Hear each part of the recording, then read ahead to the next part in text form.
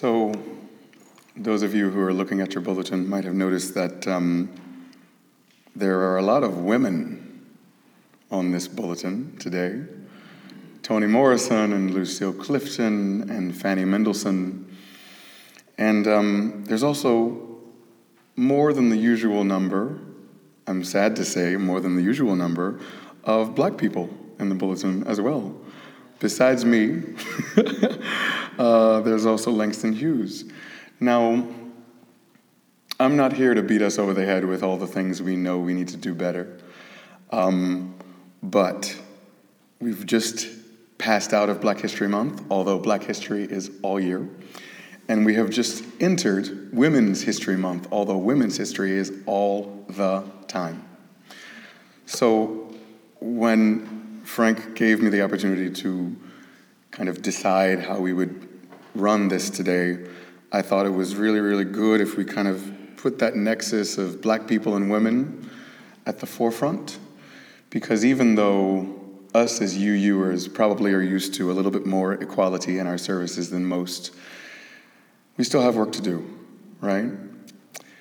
I just became a UUer officially, by the way. I just joined my church in New York, also Unitarian, and I have never been a member at a church that I've sung at before. I've been a professional musician in churches since I was 11. My father is a preacher, so I've been singing in church since I was a soprano.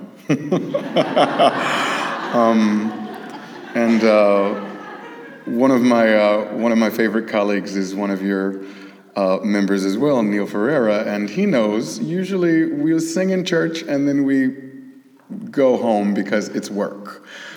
But it's a rare treat to get to sing at the church that you worship. And I want to speak to y'all specifically as UUers, since I am newly a member. And there are some things that we need to do better, but also there is some encouragement that I bring you. Because in these days, the times press down on us. They crush us.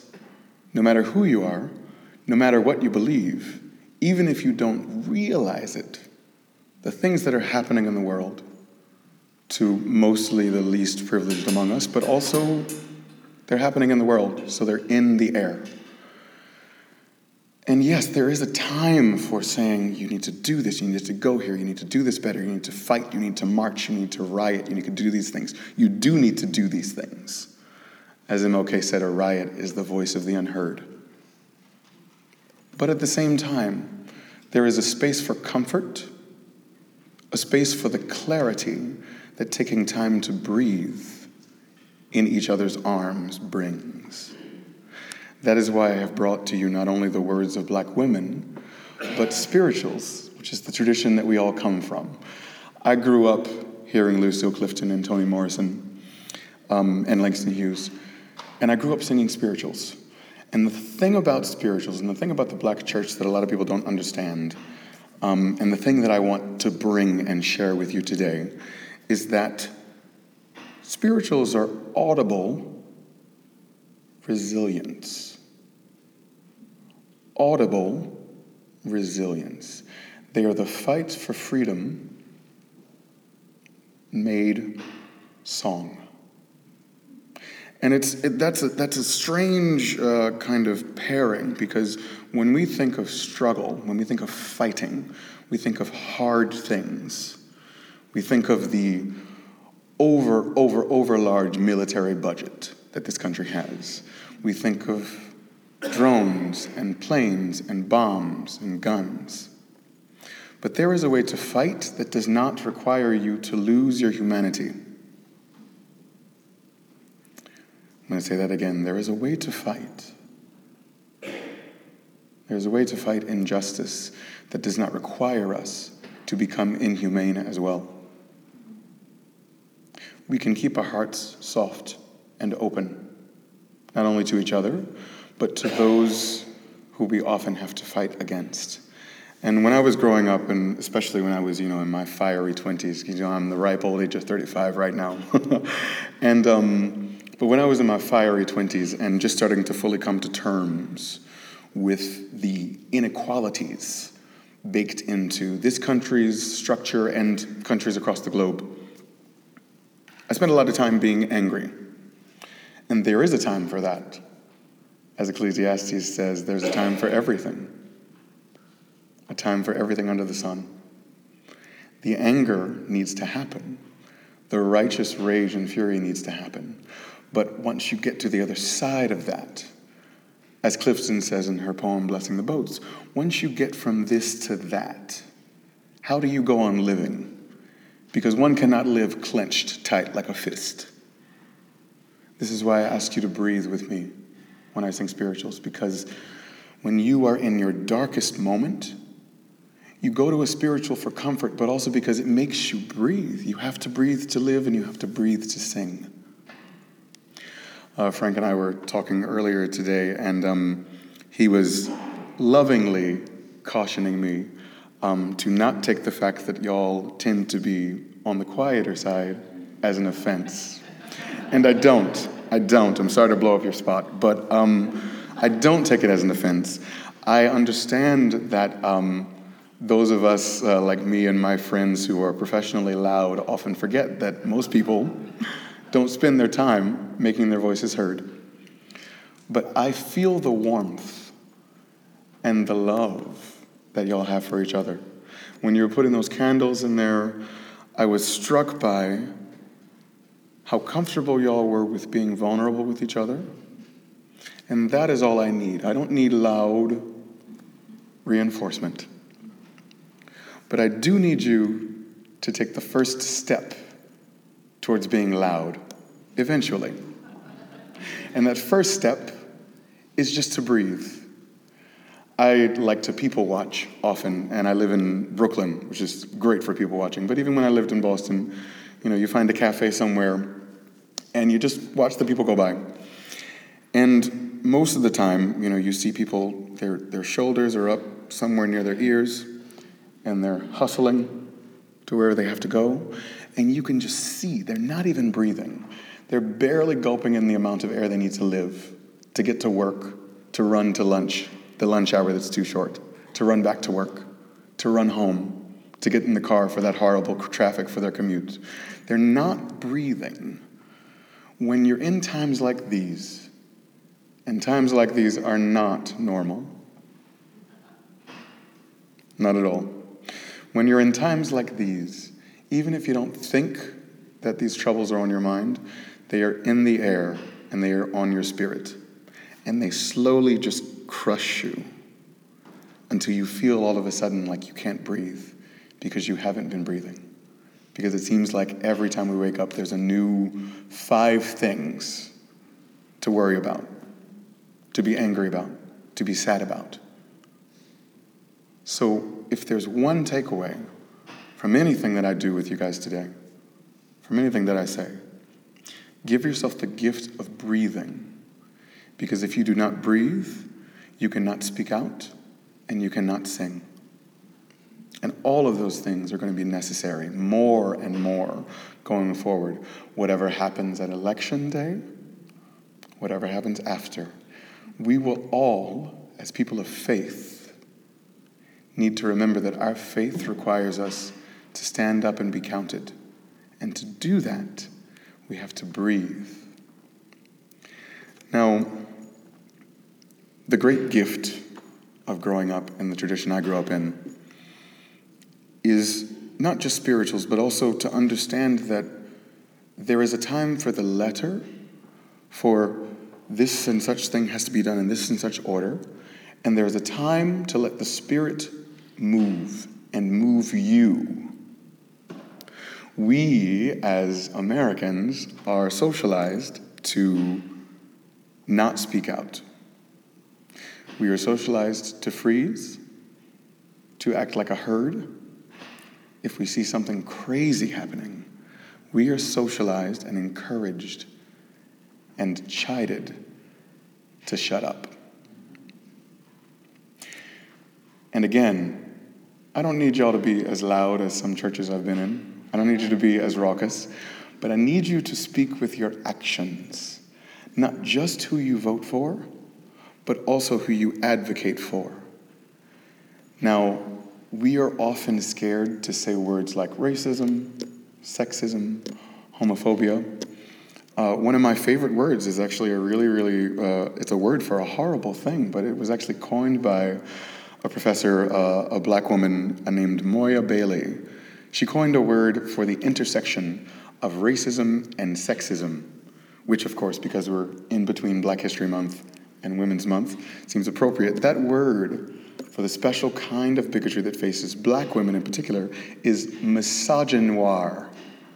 It's a beautiful word for a horrible thing. But that word, that creation by Moya Bailey, who, of course, as a black woman, came out of this black tradition in some way, shape, or form, that is actually a really good example of the other thing I want to draw your attention to today, which is that language, whether words or actions, because actions, of course, speak very loudly, language is our particularly fragile way to deal with what is happening to us. You stub your toe, you say, ow, oh my God, that hurts. You get hungry, you say, oh man, I really need a sandwich. When we feel those deep human urges, and one of those urges is to speak up for our fellow men, women, and any kind of other out there. Those urges need to be put into action, put into practice with your fragile words, but also your actions, right? What we do as creatures who think and speak is try to make order of all of the weird things that happen to us by naming them. When you listen to a song or a poem, it draws your attention to how fragile but how powerful our words are. And again, what do you need to do, before you speak? You have to take a breath. You have to center yourself. You have to think, is this normal? Should this be happening to my brother or sister? Should this be happening to another person's child who could easily be my own? You take a breath. You center yourself in place. And then you speak. You act. So again, I say, church, make sure you always remember to breathe, no matter what comes in the coming days, weeks, and months. The last thing I want to leave you with was actually borrowed inspiration. I got to be blessed by the presence of Angela Davis. She came and spoke at Phillips Andover Academy, where I teach. And, to me, growing up in a black household, two parents who are professors of like real black stuff, surrounded by all of their really amazingly accomplished adult black friends, artists, musicians, historians, composers, editors, poets, just a constellation of people that I didn't really appreciate until later. I was just like, oh yeah, I know those people. They're whatever, they're just old people that are around.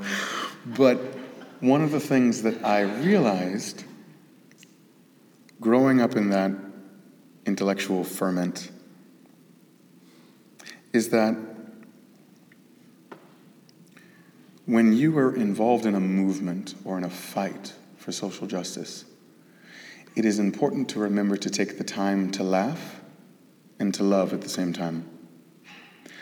What Angela said, she was talking about how she was, she was in jail with a few counts of pretty serious things against her. She had more than one death sentence awaiting her. When she gave the speech, it was funny because, of course, the room was filled with mostly children.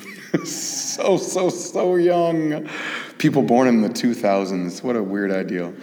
And there were a few adults, me and older. And so she said, I was one of the only women ever on the FBI Most Wanted list.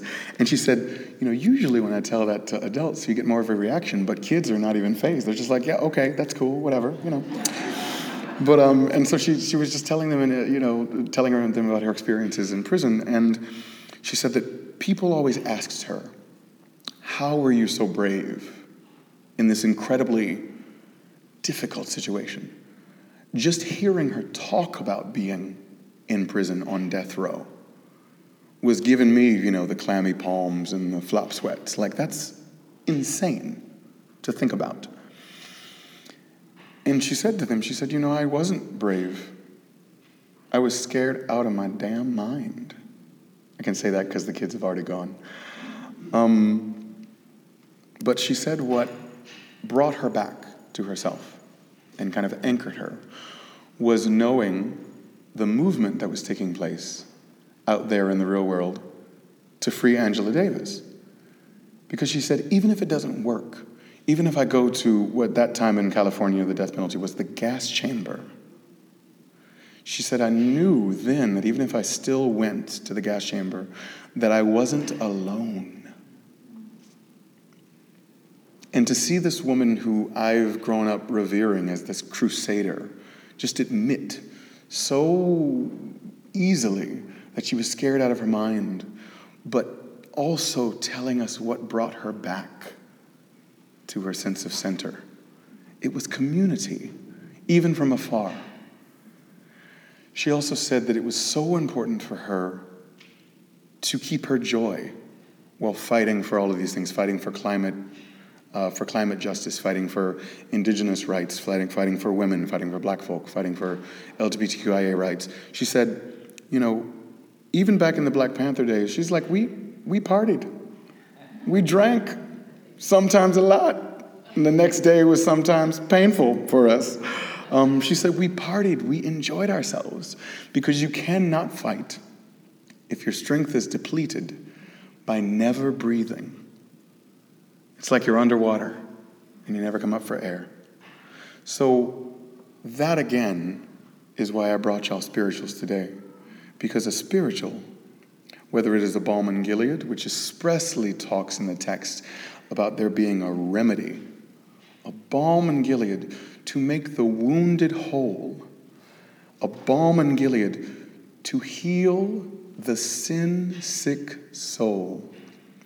Whether the thing that weighs your soul down is your own sin sickness or the sin sickness of the world, or all at once, there is a balm for you. And I want to make sure that you take the time to breathe, to remember that. You deserve that comfort because we are all human beings on this planet together. We're all trapped in the same game. We're all in the same fishbowl. We all need to come up for air and breathe. Amen.